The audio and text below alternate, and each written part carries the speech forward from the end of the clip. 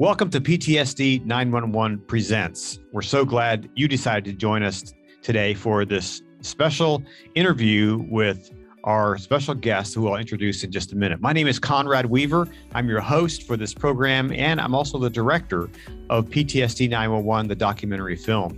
I want to tell you just briefly about the film in case you don't know much about it. So we decided to produce this film that tells the story of first responders who are dealing with and often suffering from the effects of post-traumatic stress. We have three goals for our film. The first is to raise awareness, to let the general public know about first responders who are dealing with this issue. I believe that it's important to have more support for our first responder community. And through this film, we want to build that support by raising awareness about these things. The second goal that we have for our film is to make it okay to not be okay, to really break down that stigma of asking for help. We believe it is important for all first responders to have the ability, to have the willingness, to have the fortitude to raise their hand when things aren't going so well. And to be able to make that less of a stigma so that first responders can ask for help without threat of losing their job or of being ridiculed by their coworkers. We believe it's so important to be able to ask for help. The third thing we want to do with this film is to inspire change in agencies. There are still agencies out there who still have the suck it up, buttercup mentality, and that needs to change. And we want to help agencies by showing agencies who are doing it well and doing it right. And we've discovered some amazing people, some amazing leaders in the first responder community who are doing just that. And one of those leaders is our guest tonight. Patrick J. Kenny has been a member of the fire service for more than 38 years. And he retired in January of this year, and he served as a fire chief in Hinsdale and Western Springs, Illinois. He's been a chief officer for more than 25 years and a speaker in multiple countries on the issues of Mayday for mental health. And he has articles published in the areas of mental health and leadership and fire safety and fire code challenges. He was awarded Fire Chief of the Year in 2004 by the Illinois Fire Chiefs Association. And just last week, he was awarded the International Society of Fire Service Instructor of the Year. And so privileged to have Chief Kenny with us tonight. And we hope you enjoy this interview and this conversation that we have. Just want to give you a heads up. There is quite a bit of talk about mental health and the issues surrounding that, as well as the issues of suicide. And so I want to give you a little heads up warning that there are some really serious things that we discussed during this conversation. So be aware of that. And please, if you are struggling in your mental health and your wellness, please reach out to a counselor, reach out to a mental health provider to get the help that you need, because you deserve to be well. You deserve to live a life that is healthy and thriving, and we want that for you. So now, without further ado, here's my interview, my conversation with Chief Patrick Kenny.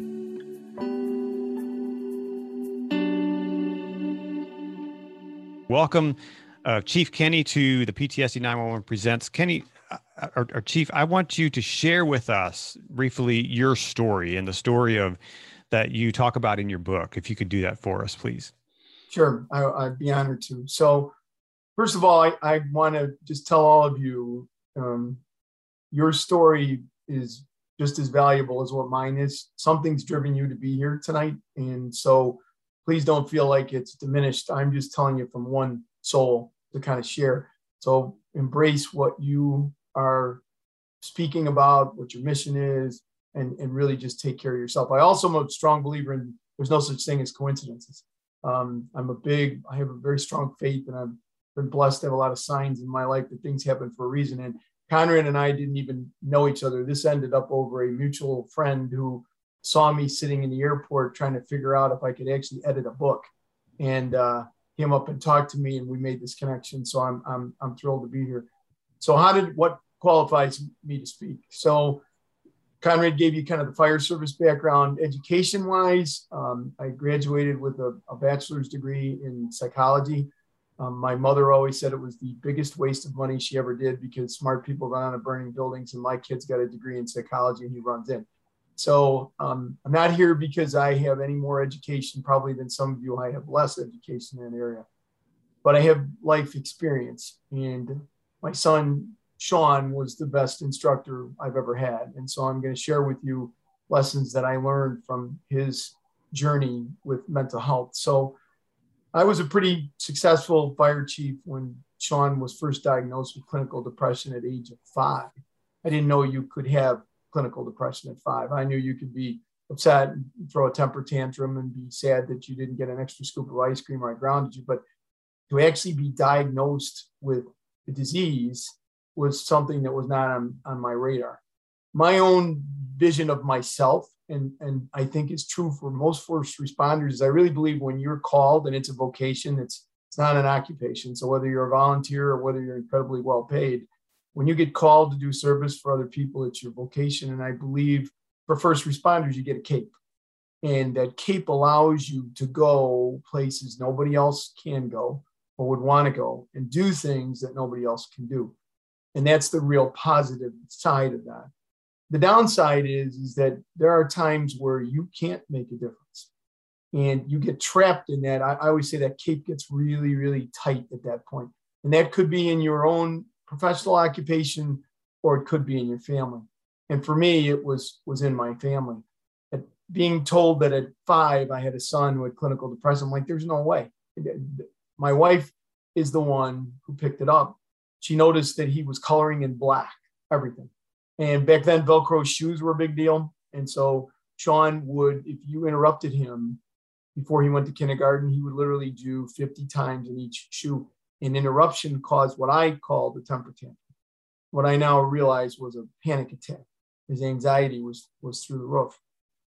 So my wife took him to the doctor, who then noticed the symptoms, sent him on to a psychologist who said yes and did a diagnosis. And so at the age of 5, he started with therapy and medication. Now, I have to tell you, I was not all in at that. I took the easy way out and said, well, okay, honey, if that makes you feel better and this will just all blow over and this is fine. And really it went along that way until junior high. And for those of you who either have somebody in junior high or can remember back to when you were in junior high, chemically, your body is just changing so much. And if you have a mental health challenge, because if you get nothing else out of tonight, what you need to get out of tonight is mental illness is a physical illness. It's not a character deficiency. It's not a weakness, and it's not a choice. So if you disagree with any of me on those 3, and Conrad won't be happy with this, you need to get off, because it's not any of those. It is a physical illness and should be dealt with like any other one. But this guy that wore the cape, he didn't see that in his own kid. He wasn't willing to admit that. Now we're in junior high, and the chemicals that had changed in his brain to cause not only the clinical depression, but at this point he was beginning to be diagnosed with obsessive compulsive disorder, which all I knew about that back then was I thought it meant that you washed your hands too many times.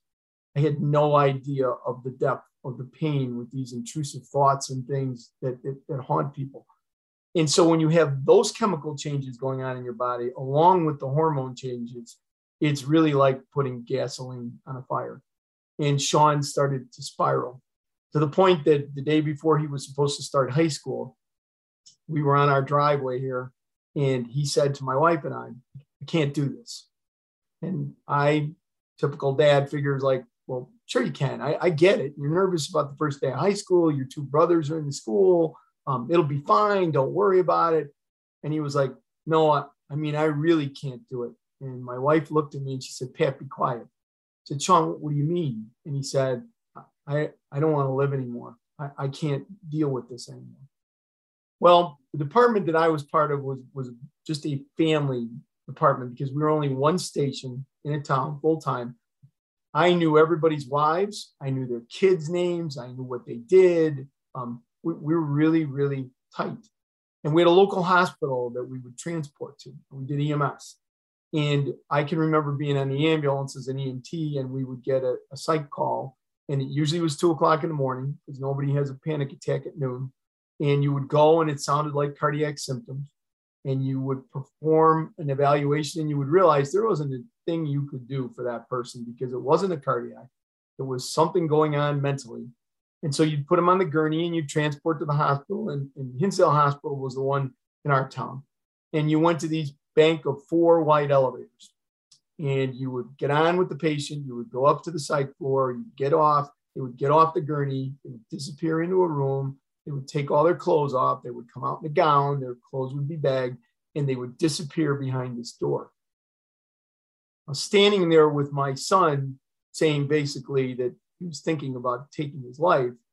The dad in me triggered, not the fire chief or not somebody with compassion. The dad triggered and thought, okay, I'm going to see how really bad he is. I'm going to give him the God's honest truth and scare the hell out of him. And I said, Sean, you realize by what I do, by telling me that you're thinking about you're going to take your life, I said, we have to take you to the hospital and they're going to end up putting you in the hospital and they're going to put you behind the door and it's going to be locked. And he looked right at me and with a stare I'll never forget and said, let's go. And walked around the car and got in the car. Now, I don't know how long I stood frozen on that driveway. It seemed like an eternity. But I remember thinking, oh my God, I don't understand any of this. I didn't sign up for this. This isn't in the parent handbook. What do we do? So we took him to the hospital and we stood in front of that bank of 4 elevators and we went up to the 4th floor. And Sean went in that room, took off his clothes. They were bagged. They were given to us. He was in a gown and he disappeared behind that door. Now he's 14 at this point. I'm going to stop and I'm going to tell you something that it's an important part in terms of my own understanding as I've gotten older and what he taught me regarding suicide. When I was 14, I was in a really bad car accident. Banged up really bad to the point they weren't sure I was ever going to be able to walk. And I was on the cusp of having a chance to go to high school and play football and baseball. And I had all these ideas of grandeur in my mind and they were destroyed in a few seconds. And 6 months later, my dad got sick on the day after Christmas and died on New Year's Day of a massive stomach hemorrhage. I was 14. A week after he was buried, I went to the cemetery where they buried him. I got off the school bus. I could barely walk, got into the cemetery far enough, and I laid down in the grave next to him to die. Now, my mom, I'm an only child. Hard to believe, Irish Catholic only child, like those people don't exist. Well, I'm one of them. Think about the fact that my mom had just lost her husband in the span of 5 days, and now her kid is going to take his life a week later. Like, how cruel, how so very, very non-caring about your own mother. And I can tell you that at that moment when I laid there was nobody else on my radar. All I wanted to do was get out of that pain. My life was ruined. I had no hope, which is the common theme for anybody who gets into that point. There's loads of theories about suicide out there, but hope, loss is critical to any of them. And mine was gone. And I laid down on that grave next to him and said, I'm going to freeze to death here. It was the wind chill was close to 0 and it'll be okay. Because I believe he's somewhere and I want to go where he is.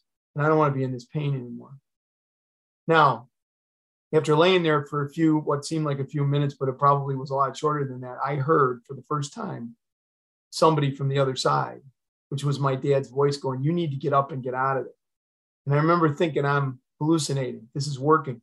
I'm freezing to death. And it's not going to be long now. And then I heard it again the way I remember him saying it when he was really pissed at me. I said, get up and get out of it. And I looked over at that grave and I went, oh my God, there is another place. And I stumbled and I got out of that cemetery and I went on through high school. Now we're fast forward. I have a son who's almost 14, getting ready to go to high school. And now he's disappearing behind these doors with what I used to call all those other losers, those people who can't make it, who can't cut it, that they have to lock them away in a room. But you know what the difference was? When Sean disappeared behind that door, all of a sudden, those people weren't losers. All of a sudden, those were moms and dads. Those were doctors, attorneys, businessmen, firefighters who had a physical illness, just like everybody else in the other 4 floors of that hospital, except that I didn't look at it that way. But I did now. And as we drove home, I can tell you, I've never been that sick to my stomach to that point in my life. And it wasn't because of Sean being in there. It felt like he was where he needed to be, even though I didn't understand any of it. But I was sick to my stomach about all those people that I had been on transports with and how I judged them and what a mistake I had made about who they were and what they stood for. Now we go through high school, and it was a challenge. The mental illness got worse. The OCD got worse. There were multiple suicide attempts. All through high school, Sean was on a mission to find what medication or what intervention would help him, and nothing worked. In fact, many of the interventions made him worse, to the point that finally, as we're getting towards the end of high school, he came to us and said, "I really need some help." And frankly, I looked at him and said, "Sean, I don't know what else we can do. Insurance didn't cover most of the cost of these things, so we were in debt. We were in emotional deficit that we just couldn't function without worrying." And I said, "What do you want us to do?" And he said, "I'm taking drugs." So, what do you mean? You should know better than that. You can't smoke that stuff with the medication you're on. Sometimes it makes it more potent. Sometimes it negates it. How are you going to know if you're getting any better? He said, no, Dad, that's not what I'm doing. I said, "What do you mean?" He said, "I'm doing coke and heroin." And we have a tiny little house, still the house that we raised my boys in. The best mom in the world. And none of us knew. His brothers, his mom, or I knew that was going on. He said, I know I can't keep doing this for the rest of my life, so I need to get clean." And I said, "Why, Sean? Why do you do that?" And he said, "Because when I'm high for those few minutes, it's a relief. It's a way away from the pain. I don't feel the same way, but I need the help." So he went into rehab. Now, during this whole process, so we're now 13 years, 14 years into his journey from the time of 5. I never told anybody at that family firehouse. Nobody. I had a tremendous opportunity to make a positive impact on the culture of what was a wonderful organization, but I didn't trust it. I didn't trust myself. I like to think that the reason I didn't tell anybody was I didn't want Sean to walk into that fire station and people look and go, "There's the kid that tried to kill himself. There's the kid who's been in an institution." And I do believe, honestly, there was part of that. But I think the bigger picture was the fire chief, the guy who wears the cape, the guy who saved the day for everybody. What would my people think of me when I couldn't even take care of my own son? So nobody knew. We went this battle alone. Now here we are, he's going into drug rehab. So I had to tell my secretary and my deputy chief, both of who were phenomenal, "I'm going to be disappearing tonight because he's in a rehab center that's a 90-minute drive one way, and it's family night, and I'm going to be gone and be back." He still didn't share it with people. He was 18. He was the only one that could have signed himself out of that rehab unit, and he didn't. He became like the dad, which was a pretty consistent thing for Sean to do. Even when he was in the hospital, he was great about taking care of other people, but he could not take care of himself. This good-looking, funny, strong, athletic kid that I saw, when he looked in the mirror, he saw nothing but pain and loss and afraid to go on another day. We took him to Mayo Clinic before this just happened to get him evaluated because we were so desperate about nothing was working. And after a week of a workup, they came to us, my wife and I, and said, "He's terminal." So it almost was a relief to me. Like, "I mean, you found something? Like he's got a brain tumor or something?" Like, "No, Pat, you don't understand." I'll give you an example. We bring 10 women in here to Mayo Clinic that all have the same breast cancer, same age, same stage. Everything's exactly the same. We give them exactly the same course of treatment. 9 respond fine. 1 dies. We don't know why the cancer doesn't respond to those treatments. Sean's in the same boat. He's tried everything, and none of it's working. So what's going to happen is either we're going to get lucky and there'll be a new treatment and he will have held on long enough for him to get relief, or someday he's going to take his life. And I said, he's just a kid. And I remember the doctor saying to me, "You have no idea what his day is like. He does not wake up in the morning and go, 'I'm going to kill myself today.' Today, he wakes up in the morning and goes, 'I'm going to stay another day. I'm going to try another day. I'm going to be in this pain one more day and see if it changes.'" So he comes out of rehab. We think we've gotten a second chance on life. And not long after he came out of rehab, we just found out that this isn't going to work. There was another suicide attempt. So I had to sit down with another conversation again, and that is not in the parents' handbook, and said, Sean, you got to look me in the eye and tell me you will not try to take your life again, because I can't have your mother find you. You've got to promise. And he looked at me and said, I can't do that, Dad. He said, I can't tell you that without lying to you. He goes, if it gets bad enough, it's going to happen. So we had to move him to a group home. Try telling your kid they can't live with you anymore when you know they are so sick. But I was caught between taking care of him and taking care of my wife, and frankly, feeling like I was a complete failure at both of them. So he went into this group home for a couple of months. And all of a sudden, in March, we got a phone call in the morning saying he was missing. I'm like, what do you mean he's missing? How can he be missing? Well, it wasn't a lockdown facility. They did education, they did jobs, wonderful people, hearts all in the right place. And he snuck out, and he was found down unconscious with an overdose. And the hospital called and said, you need to get here right away. He's in bad shape. I remember walking into the hospital and turning the corner, and it was a sight I had seen loads of times on the ambulance, but I had never seen it with my own son. There he was on a ventilator. He was all ashen. He had aspirated around the vent. He was gone. And I just stood there like, this can't be happening. It just can't. Not him. This is too good a kid to have gone through this. And the doctor gave me the DNR order. The doctor gave my wife the organ donation paperwork to fill out. And we sat there doing this, looking at our kid going, it can't be. We brought in our family to say goodbye. He went up to ICU. And for 24 hours, we just had kind of a vigil. The end of that time, somewhere between 24, 36 hours, I don't honestly remember because I hadn't any sleep and I just couldn't think straight. The doctor came in and said, hey, I want to rip up the DNR. I remember looking, going, what? I want to rip up the DNR. I said, why would you do that? He said, because he's trying to come back. We got to give him every chance we could. I'm like, give me that paper. I ripped it up. And so we started now a different vigil. And so for the next few days, they would try to take him off the ventilator. And each time it didn't work. So finally, they said, we're going to try one more time tomorrow. If that doesn't work, this is how he'll be, and you'll have to find a place for him.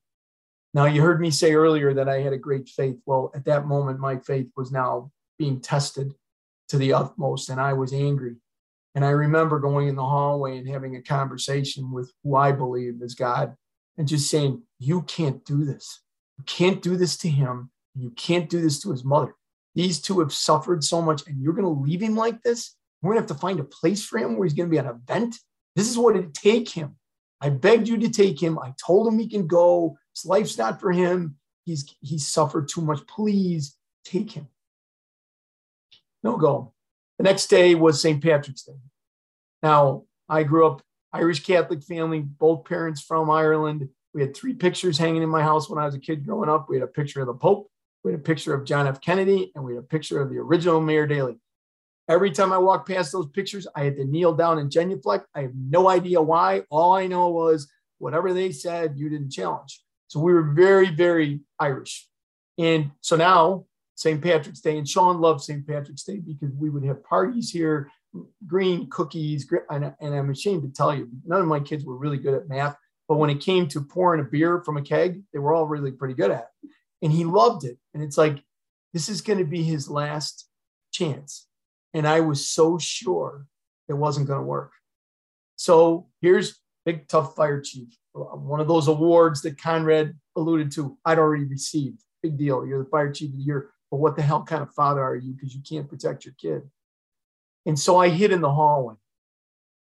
My wife went in, and my niece Sarah, who was there, went in the room because I was sure what was going to happen.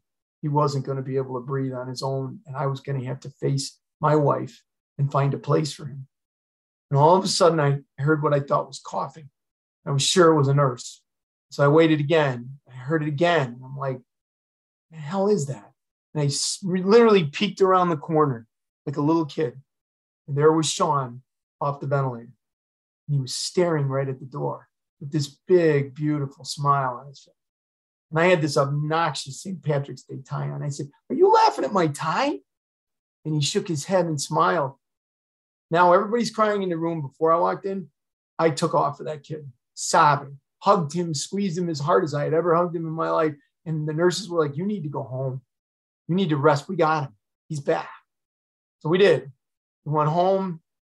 Still didn't sleep very well. Phone rang in the morning and it was caller ID on the phone. It was the hospital. And I was sure before I picked it up that he had died during the night. He had a lung puncture while he was in the coma, and all sorts of other bad things happened. And we didn't know how long he was down. And I was sure.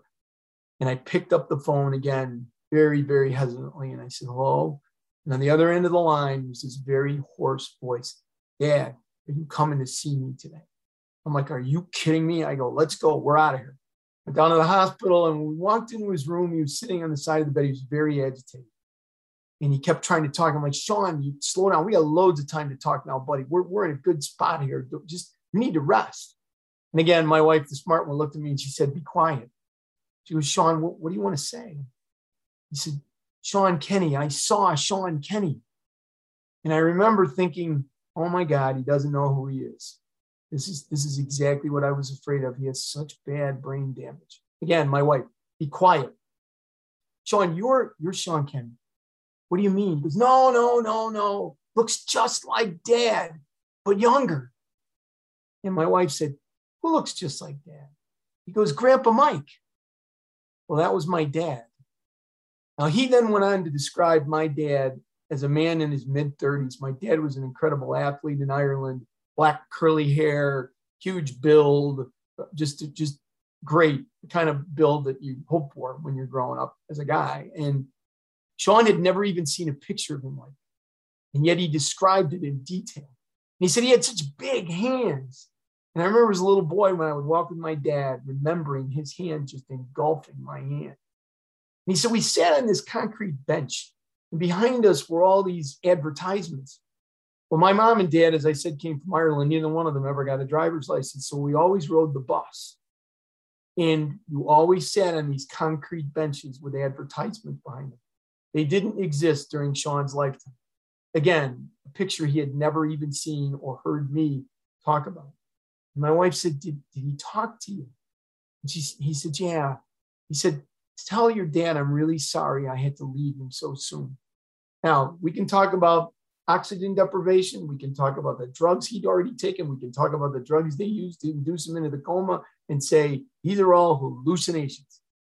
I'm here to tell you, there is no way an 18-year-old kid would know what it's like as a dad to have to leave his kid behind, even if what he was getting was an eternal reward. And she said, did he say anything else to you? And he said, yeah. He said, Sean, it's too soon. You need to go back and tell your dad I'm really proud of him. Now, at this point, I've gone from standing to sitting to almost falling out of the chair, because there's no way what he shared with me he could have known, except for my dad to tell him. And the things my dad shared with him and how he looked, he knew that was what I would know, and it would resonate with me. That's my dad.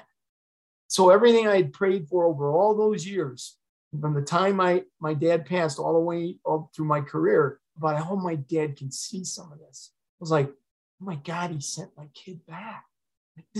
We're good. We're set. Now, this is a miracle. We're running with it. That was in March. By April, he got even worse. From being down so long, he had a tremendous hearing deficit, horrible ringing in his ears. He was getting more and more depressed. And he researched a study that was in its infancy in Illinois, where they actually were piloting a program to put an implant in your chest that would help to block some of the nerves that were going to the brain and sending different chemicals, with the hope that it would reduce the OCD and the depression. He was the first person to ever have that surgery. And we really didn't want him to have it because he'd already been through everything. But this was the last hope. So he went through it, and it made him worse. Every time this thing would fire, his voice would crack. On Easter Sunday, he actually passed out in the bathroom when we were sure he had taken some drug instead of this thing activating. So in June of that year, he took his life with an overdose. Now, he knew he couldn't take any more drugs. He died by suicide. He didn't die because he was a drug addict or overdosed. He knew. He left everything laid out. He snuck out of the group home. He convinced everybody he was great. They let him go. Supposed to go with a friend to a movie. Didn't happen. He went off by himself. He died.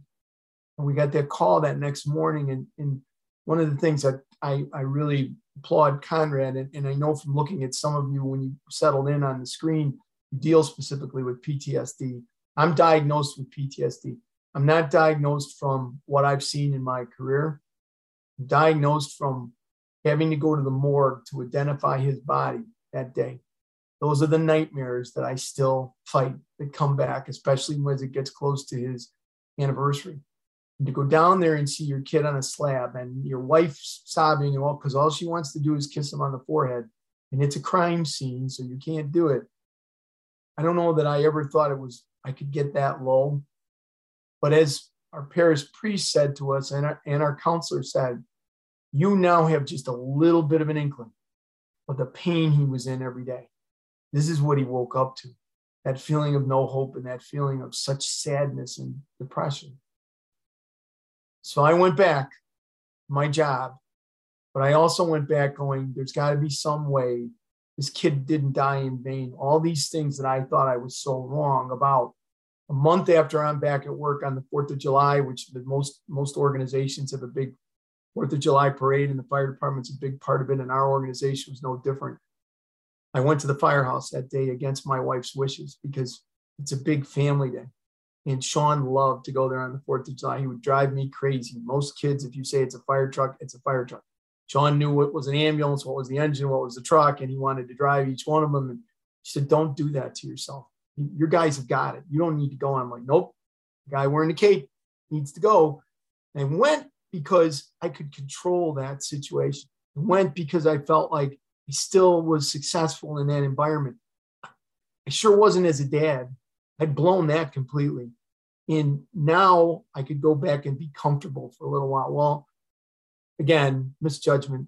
Sat in that office and sobbed all day while I walked past my window and I watched families and I could remember my kids going through there and the joy all three of them had. It was like, I'm never going to see that again.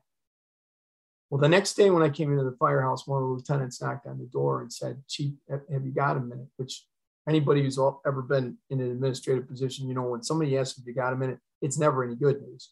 And I said, what do you mean? He said, well, did you give anybody off yesterday? Because that 4th of July was always a mandatory recall day because we needed all hands on deck. I said, you know, I can't remember my name. I go, I don't think so, though. So, well, so-and-so didn't show up yesterday. And more importantly, the last couple of shifts, he's been in altercations with people. And the last one got physical. I said, is he here today? He goes, yeah. I go, send him in. Now, I would love to tell you, coming off having just buried your son 3 weeks earlier, that I wanted to do anything I could to help somebody. But all I wanted to do was nail this guy with every single emotion that I had in me that I couldn't get out.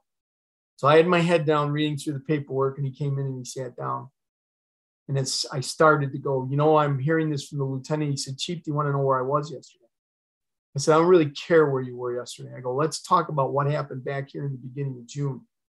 And as God is my witness, I now heard Sean's voice, as clear as could be. He goes, Dad, you need to look up. And it startled me. And I looked up, and this firefighter was crying. And I pushed the paper away, and I go, where were you yesterday? He said, you know, Chief, we've been talking about Sean for the whole month, and we wish we knew. We could have helped you. We could have helped Eileen. We could have helped the kids. I'm not sure we could have helped him, but he would have known he was loved. He said, but we really believe he is better off now. He's not in that pain anymore. But he said, I've really struggled a lot. And so yesterday I sat in the bathtub with a gun in my mouth because I wanted to go where Sean was. Yeah, the guy with the cape should have been sitting there going, my God, I got another chance. I can hear somebody I can help. And all I was thinking about was, I want to just trade you. I want to trade you. God, are you listening? You can have him. Give me back my kid. And again, I heard Sean go, Dad, you know what to do. Just do it. So I called the psychiatrist, said, here's the situation. He's got to go in. She goes, will he go in the ambulance? I said, no. because of the stigma of going in front of your brother firefighters. She said, will he go with you? And I asked him, and he said, yeah. So we drove the 4 blocks to that hospital. We stood in front of that 4 banks of white elevators. We went up in that elevator, and he got off that elevator and had to take his uniform off and gave it to me. And he disappeared behind that door with all those other people who had those severe physical illnesses. And what I found out afterwards, again, small, tight-knit fire department. For 3 years, every time he lost somebody on the ambulance, and I'm not talking about somebody died in his arms. It could have been somebody who had gone to heaven 12 hours earlier. He took personal time to go to either their wake or funeral or both. None of us in the organization knew that. His PTSD was through the roof. And if I had created a culture by talking about Sean from the time he was 5, maybe I could have saved this guy's career. He had to go off on PTSD. And he still is in a battle because it's not something that all of a sudden just goes away, but he has become incredibly successful. He's had a chance to watch his son go into the fire service. He had a chance to watch his daughter get incredibly successful. And hopefully, as I used to tell him, I want you to be able to walk around the aisle someday. He tells me, you really helped me, Chief. I credit you with saving my life. And I'm like, no, Sean saved your life. I didn't do anything. You learned from him. And you guys talking about is what did it. So now my goal and part of what the book was to spread his message. So I started doing talks in 2009. I actually wrote an article that a good friend of mine, Janet Wilmot, talked me into doing. I'd read an article about a firefighter who had gone through cancer and read it, and it really resonated with me about the courage this guy had to pull a curtain away about, no, I'm not Superman and I'm afraid, and here's what you go through and in order to try and get better. And she said to me, why don't you do the same thing about mental health? Because it's the same thing, except there's a bigger stigma. So I tried it, and a very influential friend of mine who was out at the National Fire Academy said, I read the article. He said, I think you should do it as a presentation. I'm like, are you kidding me? I go, it took me months to write that article. I can't stand up in front of people and talk about this. I'll be a sobbing mess. He said, well, here's the date. And the date was Sean's anniversary. And Eileen looked at me and she goes, you believe there aren't anything as coincidences. What's the deal? That would be the date. So I went. It's the first one I did, and I prayed it would be the last one I did, and I'm still doing it 12 years later. Fast forward to the last part of this that's important for you to hear, I think. My wife used to come to all of my talks. And as you can imagine, sometimes when it's really easy to share this in a Zoom meeting and not get real emotional. When I'm standing in front of an audience, sometimes parts of it really hit me. And I always tell people, don't put your cape on and come rescue me. Just give me a second, I'll get it back. Because if you go into that superhero mode, you're not going to listen to what I hear. And that message is from Sean. So we were doing these talks, and in 2015, we've been doing them for 6 years. And I could look at the audience and see 75% of them got it. Yes, I get it. It's a physical illness. I get it. My judgment of people is wrong. I get it. 25%, frankly, felt sorry for me. And I'm like, Eileen, we got to do something. I got to get through that 25%. And we put a slide together that I said would compare physical illness to a mental illness so they could see it's the same thing. And we picked brain cancer. Put that slide up. How does it come about? How do you get it diagnosed? What is the strategy to treat it? Does it become terminal? And frankly, in the end, if that firefighter, and I used a firefighter, but this goes for anybody, if that person loses their life to cancer, they're treated as a hero.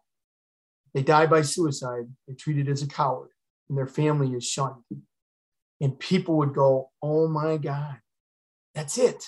So I'm feeling like we did it. January of 2016, my wife was diagnosed with brain cancer. And when I got the call from the ER saying you need to get her in, after the MRI showed 9 tumors in her brain with no symptoms except for a couple of things that happened in that December. I looked at her and I said, did we know? Why did we pick that? Did we know that was going to happen? And she fought for 11 months of what was the most difficult. It was glioblastoma, and we were told, can't do surgery, can do treatment, try and get a quality of life. And we had a son getting married in November. Said, we're going to try and get her to that wedding. She might even be better by then, but you're not going to have much time after that. So she fought like hell for that 11 months to get to that wedding. 13 days before the wedding, my son, Patrick, and my future daughter-in-law, Abby, came to the house, and saw Eileen. At that point, she was really could not use her left side at all. We had given up on the chemo because all it was doing was making her sick and she wasn't getting any better. He said, Mom, you still got 13 days left. He said, you bet I do. I didn't fight this hard to give up now. I'm going to be there. My brother-in-law, Terry, had taken her wheelchair and had souped it all up with shamrocks and green lights and everything. And my future in-laws for my son-in-law had gotten a hotel room that we were ready. We were going to strip and turn it into like the hospital room. We were going to make this work. Next day I went for a run. And when I came back, her friend who was staying with her, who happened to be Sean's godmother, said, there's been a change. And I go, why didn't you call me? And she said, no, she's okay, but you need to go in and talk to her. So I did. And I go, what's going on? She goes, I'm not going to make the wedding. So what do you mean you're not going to make the wedding? So I'm not going to make the wedding. I go, you just told Patrick last night. What's the difference? She said, I saw Sean. I go, where did you see Sean? She said, right there at the foot of the bed. I go, how did he look? And she said, Pat, he looked so happy and so healthy. I said, did he talk to you? And she said, yeah. He said, Mom, I'm coming to get you. So 4 days later, she passed. And we had a wake on a Monday, funeral on a Tuesday, a rehearsal dinner on a Friday, and a wedding on a Saturday. And that wedding was full of more joy than I can even imagine to tell you because she was in the room. Because one of the things she made me promise was, you can't be sad at that wedding. This whole year should have been about our daughter-in-law, and instead it was about me. They'll watch you. And if you're sad, they'll all be sad too. So you got to carry that. I'm like, are you kidding me? So we've been together for 35 years. That's the hardest thing you've ever asked me. She goes, you can do it. I'll help you. And the other thing she said was, I want you to write a book. Write a book? Are you kidding me? I struggle with Christmas cards. She's like, you have to do it about Sean. She goes, you can't be going to all these talks. You're working. There's only so many people you can do, and it's taking a toll. Write the book. Tell his story. I go, I can't. So how about if I promise I try? She goes, no, write the book. And so that book never sees paper if I didn't give her that promise, because I sure didn't want to pass over to the other side and have to face her and go, I promised and I didn't do it. And so that's kind of where my journey's at. And as I told all of you who are sitting there, there's nothing unique, nothing really that, I mean, there are a lot of people who've carried a whole lot more crosses and have gone through a whole lot more difficult life than I have. The difference is that Sean motivated me to go out and tell people the story. And don't be afraid, Dad, to be vulnerable, and don't be afraid to say you failed, and share what I went through so other people can learn from it, because really wonderful people suffer from mental health challenges just like wonderful people suffer from cancer. And he said, your job is to smash that stigma. So go use that Irish bullheaded stuff that you've got and go out there and do it. And that's where we're at right now. And I haven't given up. I'm not going to give up. It may take different forms, but I'm hoping the book will go out and help people who are struggling and help other people educate them about the mental illness is a physical illness. And we really need to get rid of that stigma. See, Conrad, never give an Irish guy an open mic because, it's only an hour show and I probably could have done 4 there. So, well, thank you so much for sharing that. That was very moving. And I know that there's many in this room tonight who, were very moved by that. So I want to ask you this: what, as a leader, as a father, as a parent, as a human being, when you see someone else that may be struggling with mental illness or, trauma, what should you do? What are some of those steps that you should take first to move them toward a better place? I think the first thing that and I always tell people, and it was something that I did also, was we're all trained, and a lot of people who are on here have training to recognize signs and symptoms. So if you have a friend that comes up to you and says, you know what, I think I'm getting old. I mean, I've had a lot of heartburn lately, and today I got some chest pains and shortness of breath. Well, you're not going to hesitate but to call an ambulance to get that person evaluated. They may or may not have a cardiac event going on, but they may be on their way to dying, and you're going to do something about it because you recognize those signs and symptoms. We don't train people about what do signs and symptoms of mental health challenges look like. So for a lot of people, they just change, whether it's they start to drink more, they start to eat more, they start to eat less, but usually they withdraw. And we don't understand what that looks like. So we don't approach them. Sometimes we don't approach them at all. We certainly don't approach them with the speed we do with somebody who might be having a cardiac, even though what they're struggling with could be as lethal. And many times we start the conversation by saying, "Are you okay?" Well, any first responder, whether you're police, fire, dispatch, EMS, critical incident stress teams, whatever you are, you know, if somebody asks you, "Are you okay?" the 100% answer across the world in any language is, "I'm okay," because it's what we do. It's that cape that we carry. We're not going to tell anybody that we're not. So the first thing I would say is, if you notice somebody, if your gut tells you somebody's struggling, the challenge of the way the statement should be is there anything I can do for you? Now, so there's two paths this can go down. They may say, "No, thanks, I'm fine." Okay. And you can't continue to berate them that day and get past it. But you can ask the question the next day and the next day and the next day, every day that you see that, until the point that maybe, just maybe, they'll open up. Or in the positive way, they may say, "Yeah, I'm really struggling and I'm wondering if it's even worth being alive." Now, many people have told me, well, if they say that second one, I'm going to go, "Can we start all over? Are you okay? Because I can handle that one. I don't know what to do with this one."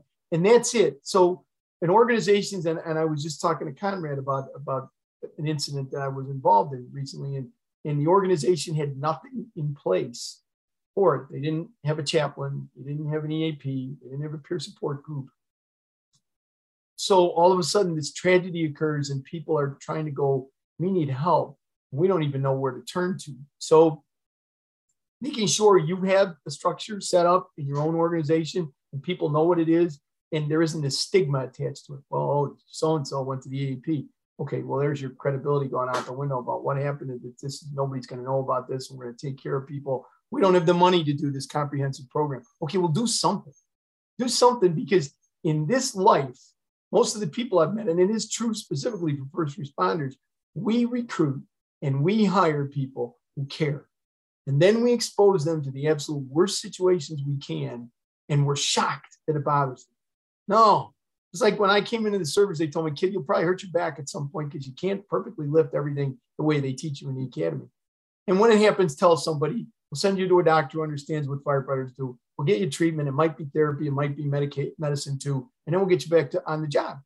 We don't do that with mental health. And we can do exactly the same thing. When that hits you, whether you're depressed about something at work, or you're anxious about something that's going on in your family, or you're going to put your dad in a nursing home, when that hits you, that's normal, because that's who you are. As human beings, we're caring. And when it happens, here's what you do. Here's who you tell. Here's who you go see that understands what you do in your profession. You may need medication. You may need therapy. And the goal is to get you back healthy again, not to put a label on you. And that's where we have to get. And the last part of that that's so important to all of you is self-care. You have to take care of yourself. We're really good about wearing that cape and saving the day for everybody else, but we do a lousy job of taking care of ourselves. And I am the worst offender of anybody on this screen about that. I preach this. Have I gotten a little better? I like to think I have. I'm not sure my family would agree, but you've got to do that. You got to take time for you, where you put stuff in your emotional bank account, because you're consistently giving out withdrawals to other people, which is wonderful. It's because of who you are. But if you don't take care of you, you're never going to be able to be there for those people. And they're going to be at a loss for that. And so will you. So a quick question for you. And if anyone else has a question, just either raise your hand or put it in the chat comments, so we can, we have a few minutes left. We want to honor Pat's time here and you kind of wrap this up here in a few minutes. But Chief, what do you do personally to maintain your wellness? What's some of those practices that you do? So when Sean was going for counseling, I didn't. I needed to in the worst way. So I learned from his counselor telling me stories about his courage, what it was like, and said to myself, why am I not doing this? So I have a counselor that I see on a regular basis. I call it my oil check. I'll go in if I think something's going on and go, here's what I'm feeling. And a lot of times the feedback will be, well, think about what you just told me, and what you're feeling is absolutely normal. If it goes away, great. If it doesn't go away, then we need to follow up on it. So having somebody that is a professional, that you can bare your soul, because as you know, sometimes just by getting it off your chest, that makes you feel better. So that's number one. The second thing I realized with me is I had to have a pre-plan basically to take care of myself. And one of the things I need to do is I absolutely need to exercise. Well, I've gone from, I kind of have a bad back. I used to be a long distance runner. I can't do that anymore. So if it's just to walk, and I used to say, yeah, you got to work out at least an hour. It's like, hey, if I can walk for 5 minutes, if I can force myself to get out and move, it tends to move those chemicals through my body and I can start to work through it. I will call somebody. I'm blessed with the angels I have in my life, people in my family and friends who I can call and go, can we just go out somewhere and talk about this? Because this sucks. And I don't know what to do about it. And I feel like crap. So having all of those different variables, and then I have a priest friend of mine who I really consider part of the family. He buried Sean, he buried Eileen, and he married my son. And if I'm in trouble, I'll reach out to him and go, hey, I got a problem with the big guy. I don't get any of this and I need your help. So I have to have different layers depending on how I'm feeling. And again, I'm just another guy, and I'm just as apt as anybody to be very sad and depressed. And that's just part of being a human being. It's being able, as my counselor said, it's okay for you to be there, Pat. Be in that pain, sit in Sean's room, feel it, but you can't stay there. And you got to get back out because you still have life to live. And it's just great advice for anybody. Mm-hmm. So we have a question from the audience. Tricia asked, so how do you get the management of your organization to prioritize mental health? That's a great question. So first of all, you have to walk the talk. If you at the top just check the box for a mental health program because it's what you're supposed to do, or you listen to somebody like me and went, oh, okay, everybody in my organization's all up in arms about this. Okay, we'll put in an EAP program or whatever. It's not going to work. So you have to, I say you have to normalize. So for instance, a couple of suggestions is it's really important when people are becoming part of an organization, you usually do an orientation, hopefully before they even pick up an application. Part of that orientation should be the reality of not everybody can do what we do. And when you step into that arena, you're going to take a beating. And just know up front that that's going to happen and it's normal. And when it does, here's what we do. If you don't get buy-in that they're willing to do that, it's not going to happen. It's just not. Now, I always tell firefighters, however, they go, well, I can't do anything about this because the chief, he doesn't believe in this. Well, that's a cop-out too, because you can make a difference on the individual level. So having the ability and the willingness to reach out to somebody who appears to be struggling, you don't have to have a lot of training for that. And you can find out pretty soon in a conversation that somebody's in real trouble. And then that's the time you go in and knock whoever the supervisor is on the door and go, we got somebody who's in trouble and needs help. So what are we going to do about it? Don't let that situation pass by. It's the only way. And what I found was, and don't give up. It's a marathon. It's not a sprint. So if you try and try and try and you keep getting turned down, just keep banging at that door because eventually it'll happen. I think that's so important. And so many people that we've talked to over the last year and a half that I've been working on this project, are reaching up and starting those grassroots organizations and whether it's peer support or some other organization like that. There's so many resources available out there, and it's just a matter of reaching out and to the right people. In the room tonight, we have Todd Jerry. He's from Garland, Texas, and he's one of our advisory board members, and he's just a huge advocate in his region in northern Texas there. And if you send me an email and you want some resources through Todd, we can connect you to some resources around the country that will help you. So just a quick question. When you hear of someone who is perhaps you are maybe, have suspicions that this person is thinking about suicide, is it okay to talk about suicide with someone like that? Well, that's a great question because that's one of the myths that's been out there forever is that if you talk to somebody about suicide, you may talk them into doing it. Wrong. If you think that somebody's thinking about killing themselves, the way you approach them is, are you thinking about killing yourself? You don't beat around the bush. If you look at any of the research and the military models that have been out there, whatever, it's been proven. I need to hit you directly. And you'll be surprised about, and if you talk to suicide survivors who were hit between the eyes like that, it was the right moment, the right time where they went, yes.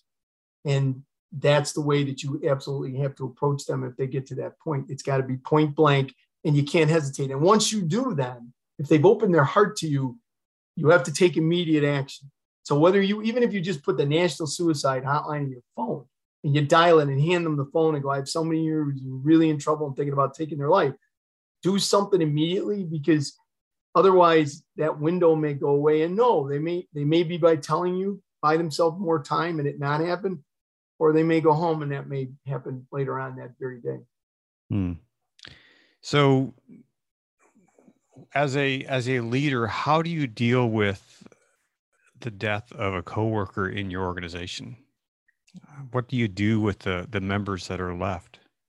So I mean, there's, depending on what was the cause of the death, whether it's, if it's of natural causes, somebody who passes from cancer, if it's a line of duty death, it takes it up a lot more level.